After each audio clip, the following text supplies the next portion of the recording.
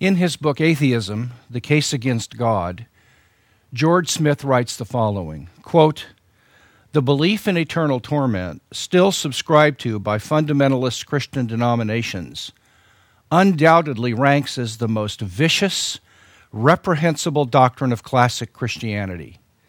It has resulted in an incalculable amount of psychological torture, especially among children, where it is employed as a terror tactic to prompt obedience." Is George Smith right?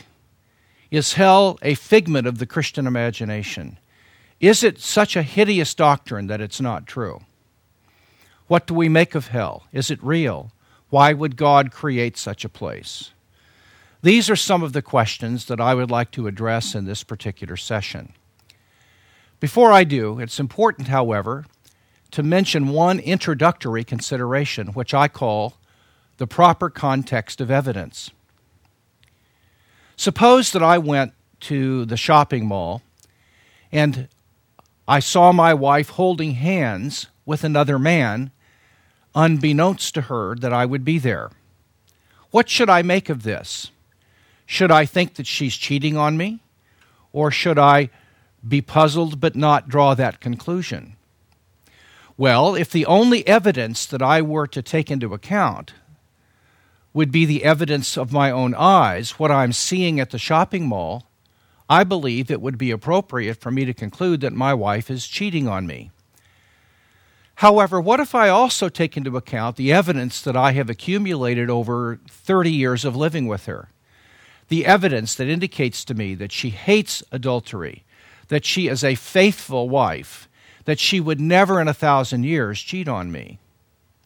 When I take into account that evidence, then it counterbalances or overwhelms the evidence that I'm seeing in the shopping mall at that very moment. In this case, it would be reasonable for me to say something like the following. I don't know for sure what my wife is doing, but I can't believe at this point that she would be cheating on me because she is just not that kind of person. My judgment would be a rational judgment because I would take into account the proper context of evidence, which would include a much wider range of evidence than what I was seeing with my own eyes at the shopping mall. Or consider another example in a jury trial. One piece of evidence in isolation from all of the evidence might indicate that a defendant is in fact guilty of a crime. But when that evidence is put in the proper context by evaluating it in light of all of the evidence relevant to the case, it may be reasonable to conclude that while we don't have a good explanation for that one piece of evidence, it is still reasonable to believe the defendant is innocent on the basis of the total evidence relevant to the case. Now, how do these considerations inform our discussion of hell?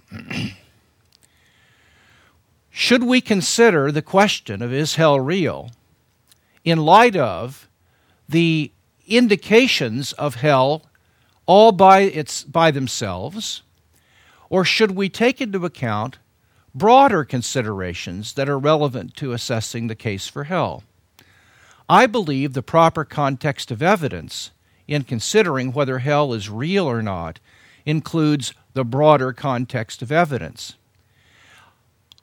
Pieces of evidence like the evidence that God Himself is actually real, evidence that the New Testament documents are historically reliable, and that Jesus Christ really did and said the things that the New Testament claims. Evidence like the resurrection of Jesus Christ from the dead. If we have in place evidence that Jesus really is the Son of God, that He really rose from the dead, and that He tells the truth, then when I consider whether I believe hell is real or not, I should take into account that if I judge hell is not real, I will have to overturn all the evidence I have that Jesus Christ is a truth teller, that He was the risen Son of God, all the evidence I have for the historical reliability of the New Testament documents. So just as I would not judge that my wife is a cheater based solely on what I see at the shopping mall, without taking into account a larger context of evidence. So I should not make a judgment about whether or not I'm going to accept the doctrine of hell by considering that doctrine in isolation from all the evidence I have that the Bible is in fact the Word of God, that Jesus Christ really was the Son of God, that He rose from the dead, and that He is a truth teller. Given the evidence I have about Jesus of Nazareth, and given the fact that Jesus had more to say about hell than practically any topic He taught about, I would be foolish at this point not to believe hell is very, very real indeed.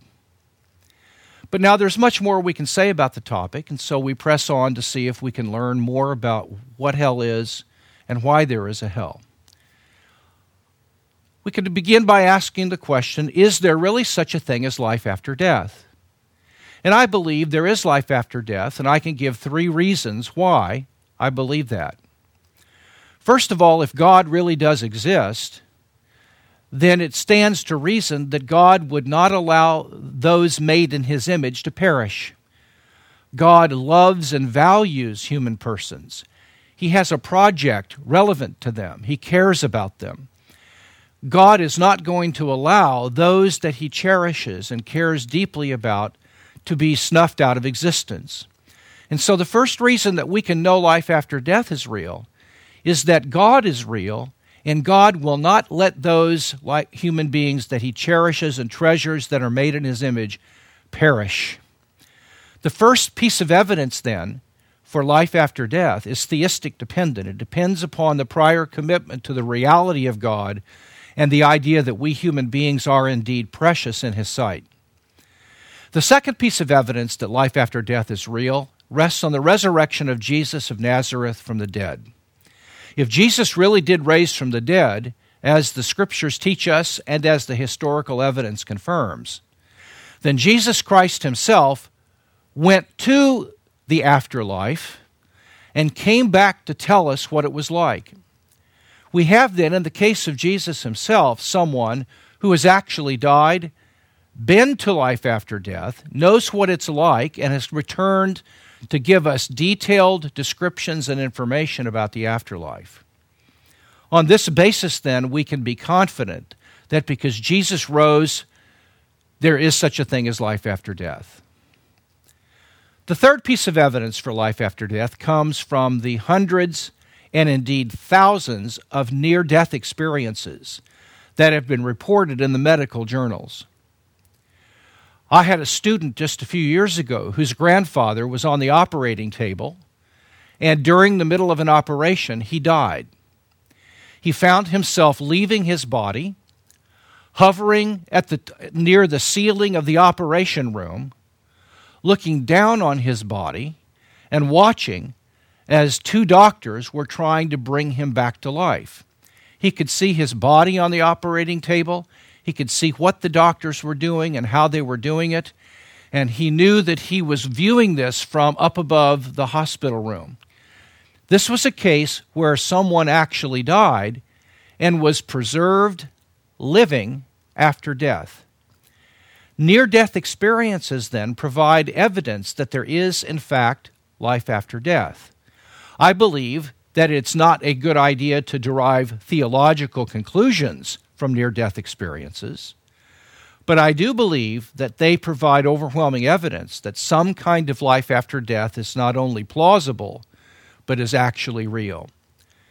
So for these 3 reasons, the idea that God would not allow those that He treasures in His image to perish, the resurrection of Jesus of Nazareth from among the dead, and the existence of thousands upon thousands of cases of near-death experiences, for these and other reasons, I believe life after death must be taken very seriously, and it's very, very real. I also accept belief in life after death on the authority of the Old and New Testaments themselves.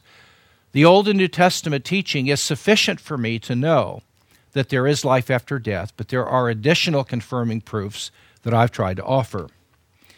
Now, what exactly happens when an unbeliever dies? The New Testament, first of all, describes there as being an intermediate state in 2 Peter 2:9. The intermediate state is called in the New Testament Tartarus. It is a realm of reality where when people die who do not know Jesus Christ are ushered away from the manifest presence of God. They are conscious, they're alive, they're aware of their circumstances, and they exist in an intermediate state the New Testament calls Tartarus. Now, the Bible does talk about those who have fallen asleep, and it is sometimes concluded that because the Bible describes those who die as having fallen asleep, that upon death people are no longer conscious, but they're sleeping, awaiting the resurrection of their body. However, 2 Peter 2:9 makes it very, very clear that unbelievers who perish outside of Christ are fully conscious of their circumstances and awake in this intermediate state. 2 Corinthians 5 and Philippians chapter 1 indicate that those who know Jesus Christ are fully awake and aware of God's presence. Paul says to be absent from the body is to be present with the Lord, and that means to be aware of His presence. What do we then make of the soul of the falling asleep language? When people are described as having fallen asleep when they died, this is called phenomenological language in Scripture. Phenomenological language is language used to describe something the way it appears to an observer. For example, we use phenomenological language when we say the sun rises and the sun sets. The sun doesn't literally rise and set. Instead, the earth rotates. But the sun appears to rise and appears to set, and so it's appropriate for us to use that phenomenological language to describe the sun's motion. In the same way, it appears to those left behind that the dead person has fallen asleep. Thus, the use of sleep language to describe the dead is not meant to be taken literally, it is meant to be taken phenomenologically. It is a description of how the dead person appears to those who are left behind. We also know that in the ancient Near East and other religious traditions, the language of falling asleep was used, even though those religions clearly taught that there was a conscious afterlife where people were awake, fully alive, and aware of their circumstances. This demonstrates that in other religions outside the Old Testament and the New Testament, the language of falling asleep was phenomenological only and was not meant to be taken literally.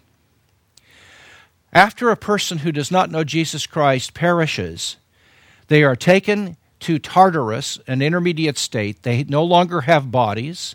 They exist in a disembodied state. The soul has left the body, but they're conscious and awake and aware of their situation. They await the final resurrection of the dead when Jesus Christ returns, and both the dead that are in Christ and know Him and the dead who are not in Christ and do not know Him will be given resurrection bodies. At that point, according to Revelation chapter 20, 11 through 15, those who do not know Jesus Christ will stand before what is called the Great White Throne Judgment, and they will experience what the New Testament calls a second death. Death in the Scriptures does not mean annihilation, it means separation.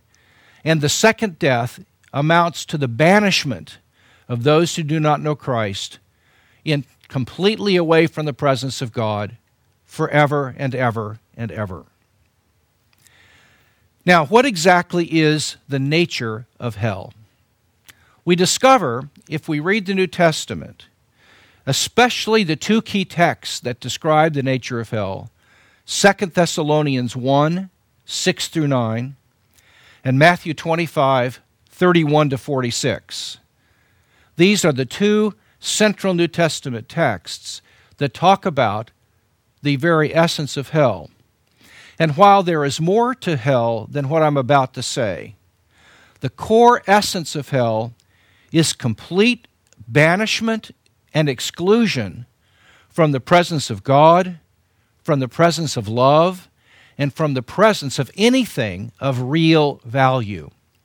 Depart from me is the essence of hell, where a person is sentenced to be away from the presence of God, to be away from the presence of God's kingdom, to be away from love, peace, joy, kindness, goodness, and anything of value forever and ever. So that the essence of hell is banishment. This means that hell is fundamentally described in relational categories. Hell is fundamentally a relation of exclusion away from the presence of God. Where is hell? We actually don't know for sure the answer to that question. We do know that hell is a realm of reality that is separate somehow from the inhabited earth. Hell may be a region of space in our space-time universe. Hell may be a completely different kind of space that is other than the three dimensions of space that occupy our universe. So it may very well be very much like in C.S. Lewis's book, The Lion, the Witch, and the Wardrobe. When the children went through the wardrobe cabinet, they entered a completely different realm that seemed to be parallel to our world. It may very well be that hell is a place that is going to be parallel to our universe in a different kind of space. We're not certain the location of hell then, but we do know that hell is very, very real. Hell is a place of unimaginable suffering. It is a place of great, great regret. It is a place where people experience anguish.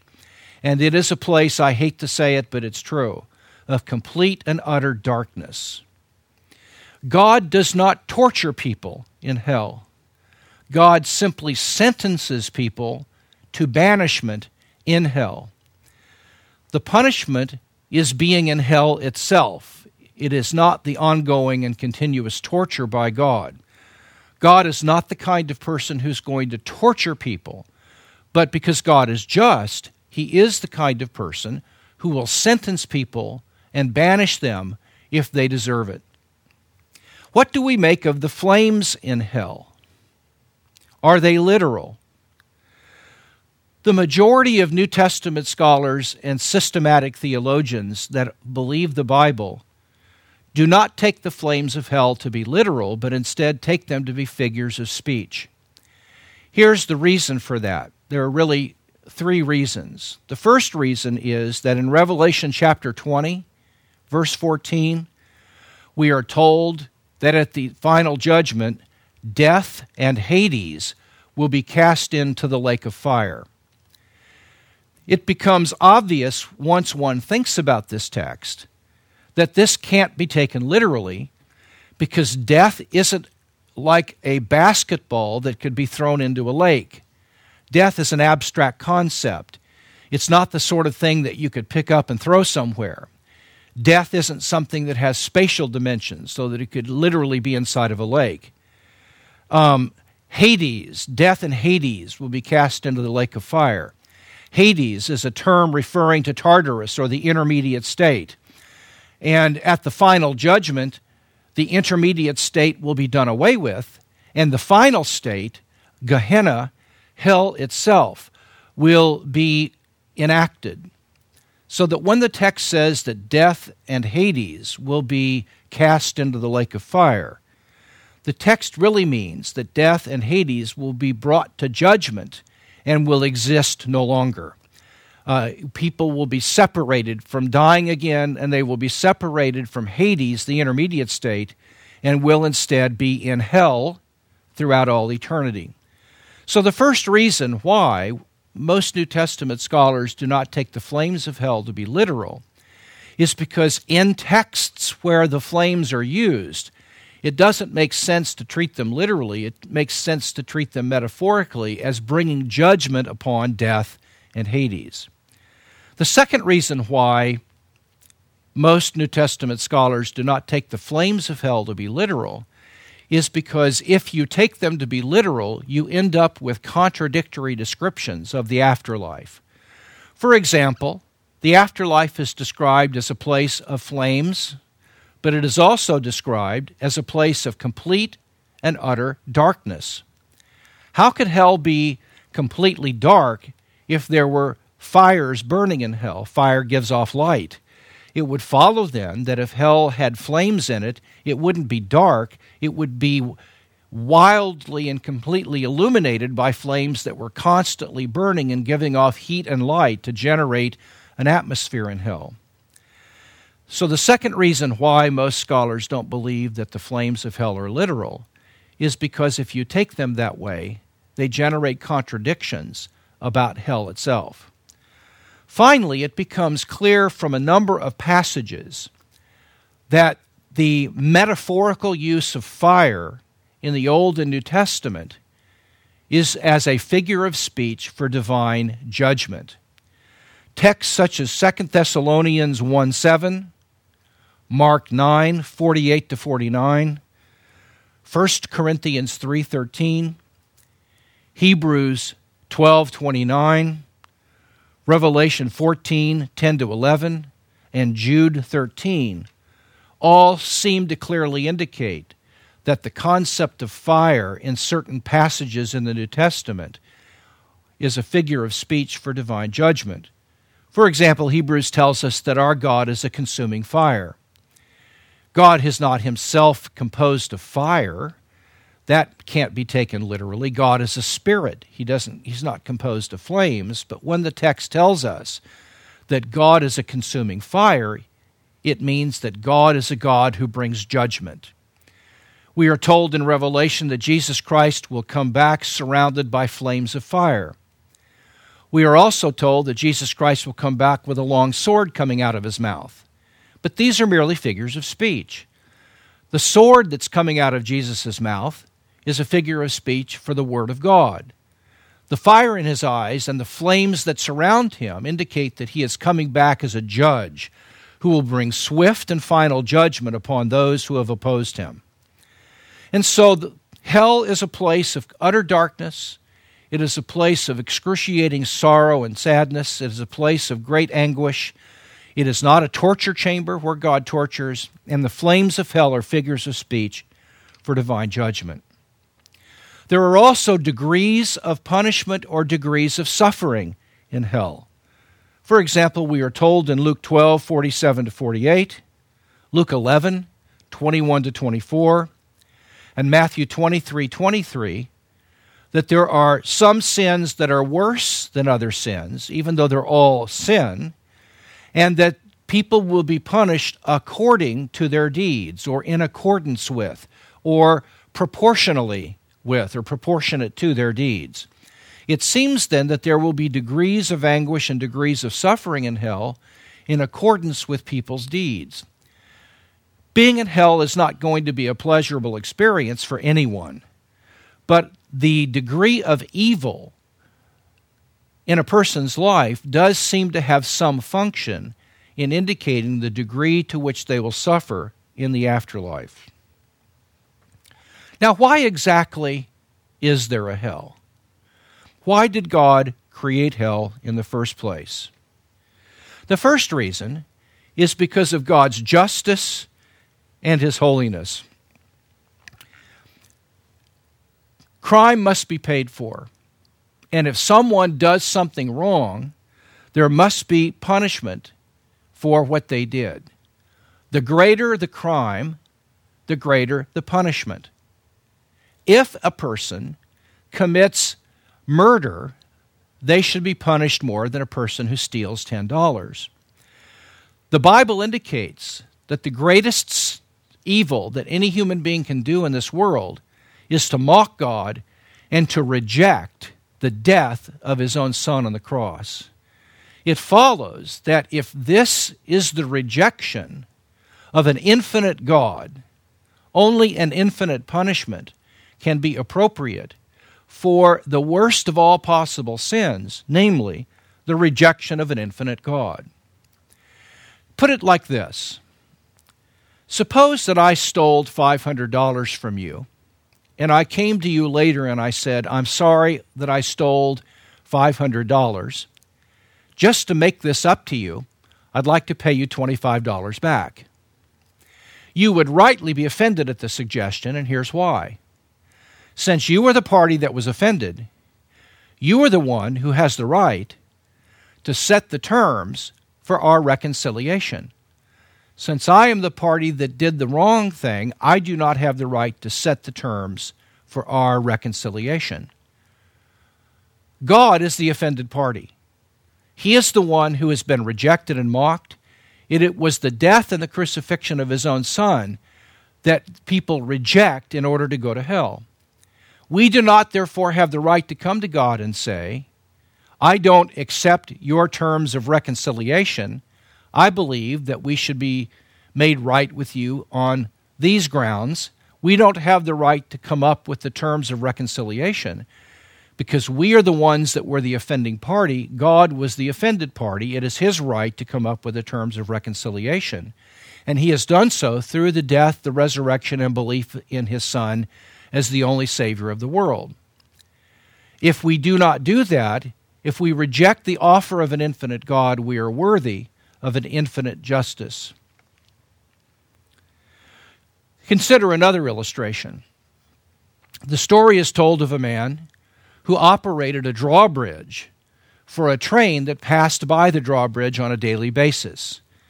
When the man knew the train was coming, he would lower the drawbridge so the train would go by on the tracks without incident.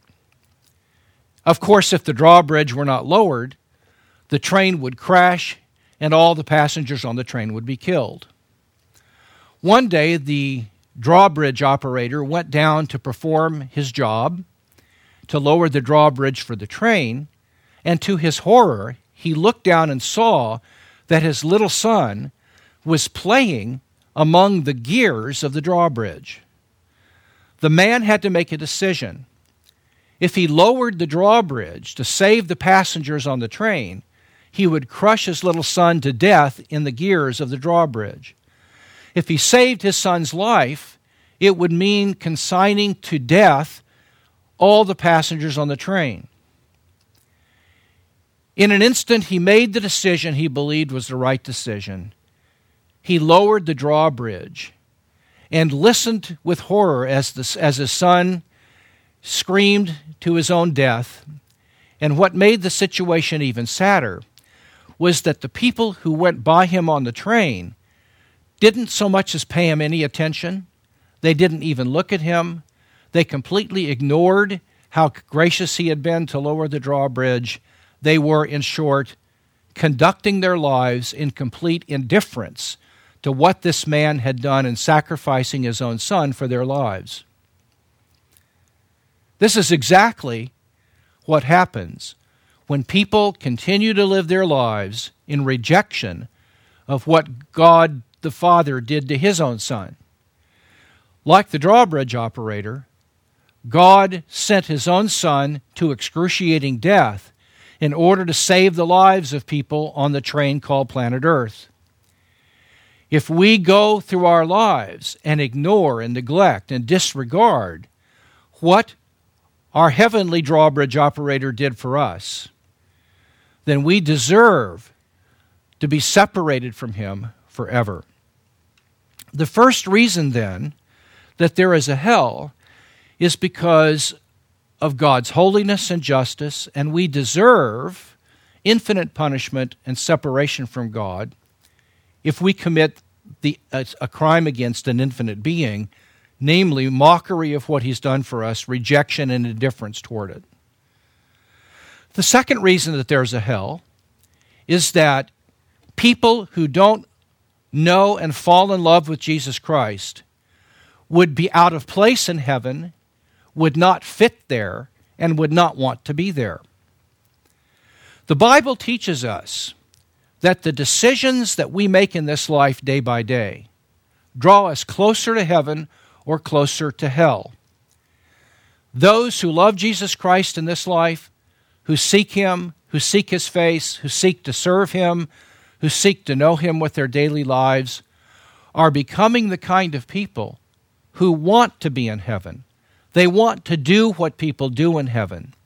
They want to be around the central figure of heaven, that is God the Father, God the Son, and God the Holy Spirit.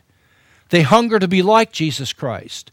They long to be around him and those who love him. Heaven is ideally suited for people who have made that decision in this life.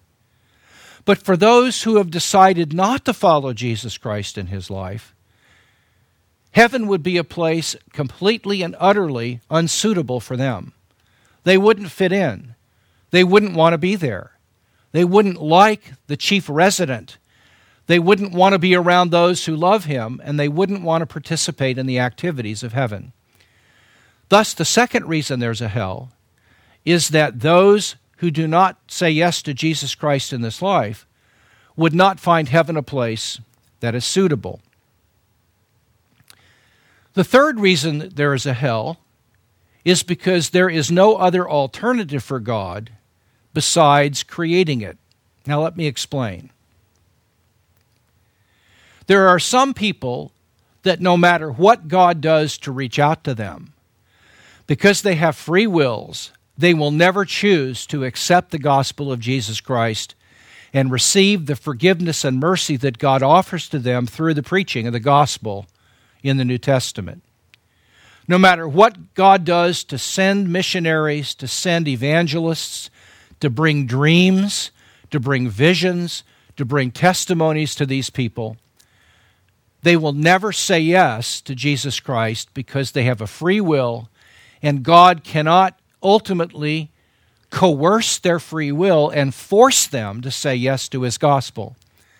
Thus, there are some people, no matter what God does, that will never say yes to Jesus Christ, and God is not about to coerce their wills and force them.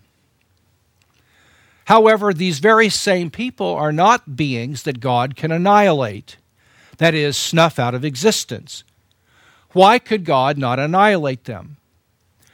Because human beings have incredible dignity and value simply because they exist and are made in the image of God. If God were to snuff out of existence one of his image bearers, a human being that is made in his image, what God would be doing would be destroying a locus of incredible high value in the created world.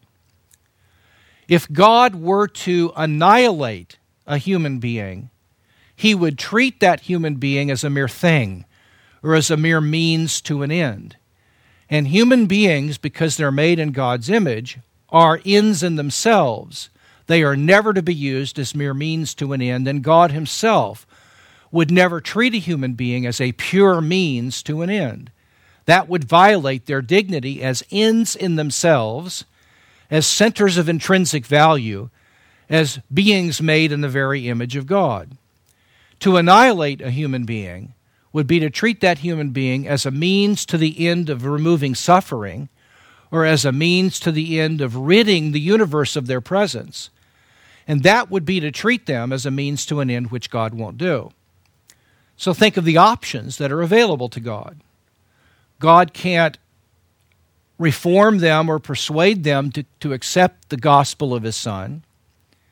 And God can't snuff them out of existence and annihilate them, because that would violate their status as image bearers of the divine. If God cannot reform them and God cannot annihilate them, the only alternative is going to be a quarantine. What God will have to do, sad to his own heart, because the Bible says that I take no pleasure in the death of the wicked. God will have to prepare a place in his creation that is a quarantine, a place where those who have rejected him will dwell forever without being able to pollute and affect the rest of his created world.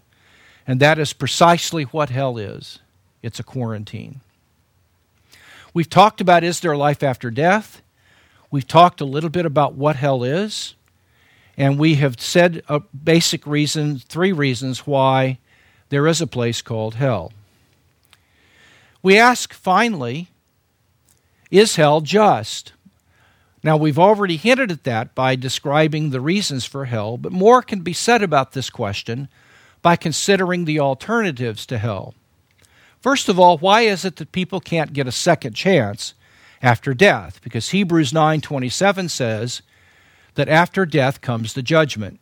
It is appointed unto man once to die, and after that comes the judgment.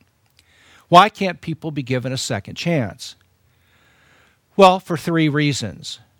First of all, 2 Peter 3:9 tells us that God is delaying the return of His Son, Jesus Christ, in order to give people as much time as possible to repent and to turn to Jesus Christ. From this passage, we learn a principle.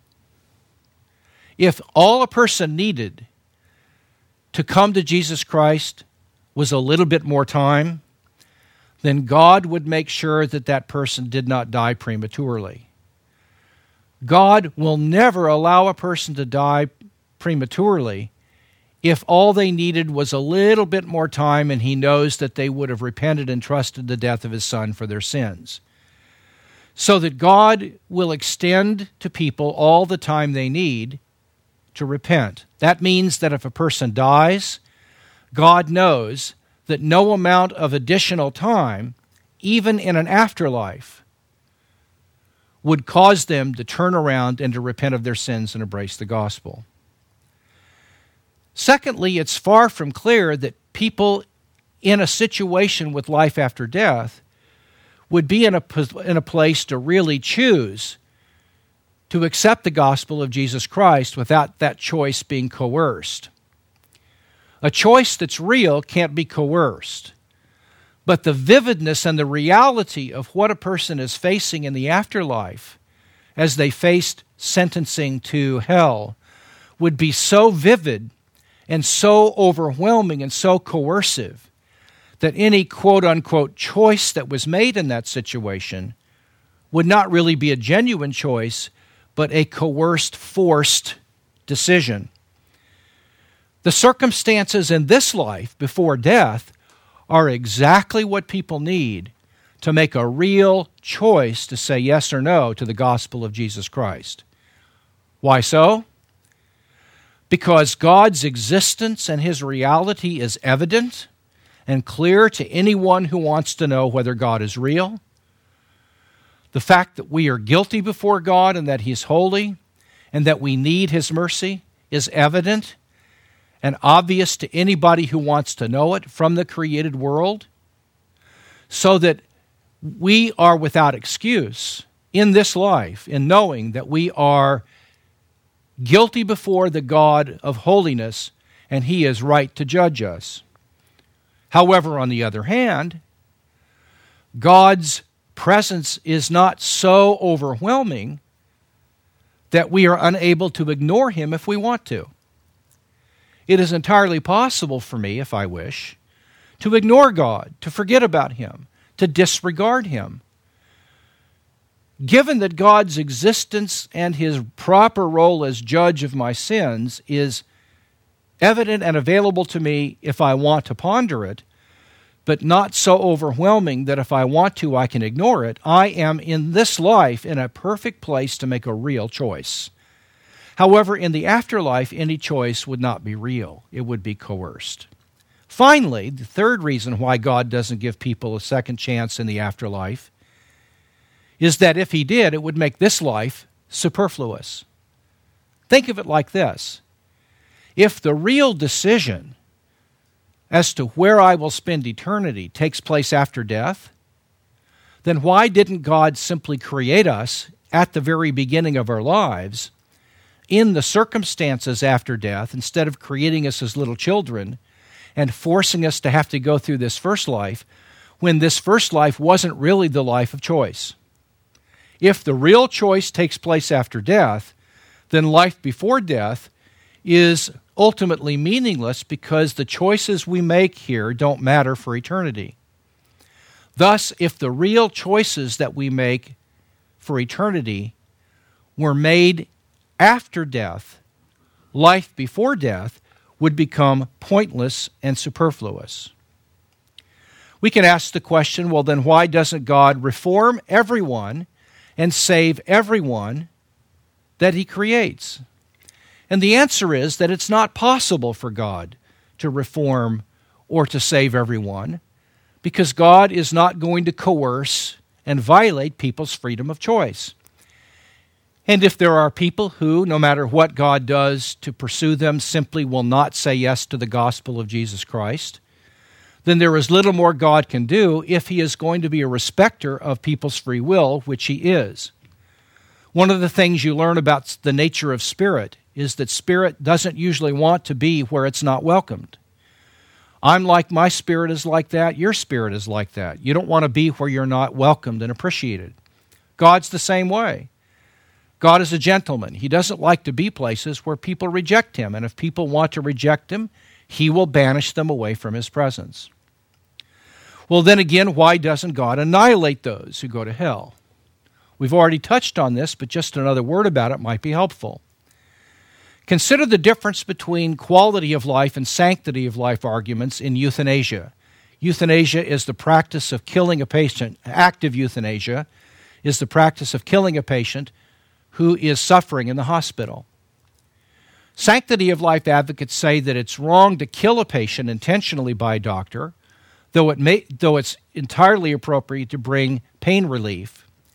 And the reason that it's wrong to kill a patient is that a patient gets his value from existing in the image of God, not from the quality of his life. Quality of life advocates say that it's permissible to kill a patient because they have a low quality of life. And the argument is that since we get our value from the quality of our lives, not from the sanctity of our lives, if our lives drop below a certain level of quality, we are no longer creatures of value, and it could be entirely appropriate to kill us. If we apply the quality of life, sanctity of life reasoning to hell, we see that annihilationists are quality of life proponents, and those of us like me who believe in everlasting hell are sanctity of life proponents. The only reason that God would be justified in annihilating a person is because of the low quality of life they experience in hell, their suffering, their anguish. But this would be to treat people in hell as though their value came from the quality of their lives and not from simply existing in the image of God. Because God believes that our value comes from existing in his image and not from the quality of our lives, he is not going to treat us as means to the end of removing suffering, because that is to reason in a quality of life kind of way and not a sanctity of life kind of way. And God values human life because it bears his image, not because of the quality of human life. If God were to value us according to the quality of our lives, we would all be valued differently depending on how qualitatively meaningful our lives were. We might ask one final question. Isn't an everlasting hell an overkill for the sins done in a finite time? After all, a person lives 80 to 85 years, and they commit sins for 80 to 85 years. Isn't everlasting hell too much punishment for a finite time of sin? There are two things that can be said in response to this problem. Number one, the length of time for punishment is not a function of how long it took to commit the crime. It is a function of how severe the crime was. The severity of punishment in jail is a function of how serious the crime was, not how long it took to commit it. Thus, it might take me all day to steal the furniture in your house if I were trying to load a moving van and steal your furniture. It might only take me 3 seconds to kill you. While stealing your furniture took me a longer period of time, the crime of murder is more serious than the crime of theft, and I would deserve a more severe punishment for murder even though it did not take me as long to commit it. Rejecting the infinite sacrifice of an infinite God is worthy of infinite punishment. And that is not a function of how long it took to commit this crime, but the severity of the nature of rejecting and mocking the God of creation and not accepting his offer of forgiveness. So that the first reason why hell is everlasting is that it involves the most serious offense that could possibly be committed by a person in this life. The second reason that hell is everlasting, I've already touched on. God simply has no alternative. If people in hell simply are unwilling to say yes to God, and if God is not going to annihilate them because they bear His image, His only alternative is to quarantine them forever. And that is exactly what hell is. In fact, one scholar has said that it is actually true that people in hell are free to leave. Now, I'm not sure he's right about this, but he went on to say that people in hell are free to leave if they want to. But the problem is they are so polluted by their own evil that once they're in hell, they would never say yes to the gospel of Jesus Christ. And so once you're in hell, you never will, in fact, leave. And the reason that you stay in hell is the result of your daily choices to want to remain there, believe it or not. I've tried to explain to you why there is a place called hell. We've talked about the justice of hell, and we've talked about the nature of hell.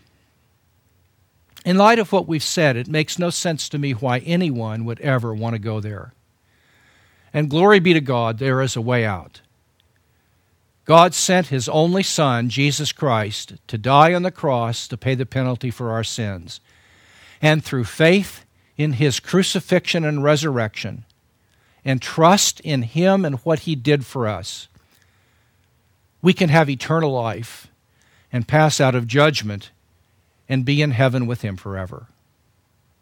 May I say that the topic of hell then is no academic discussion, but it is the very matter of life and death itself.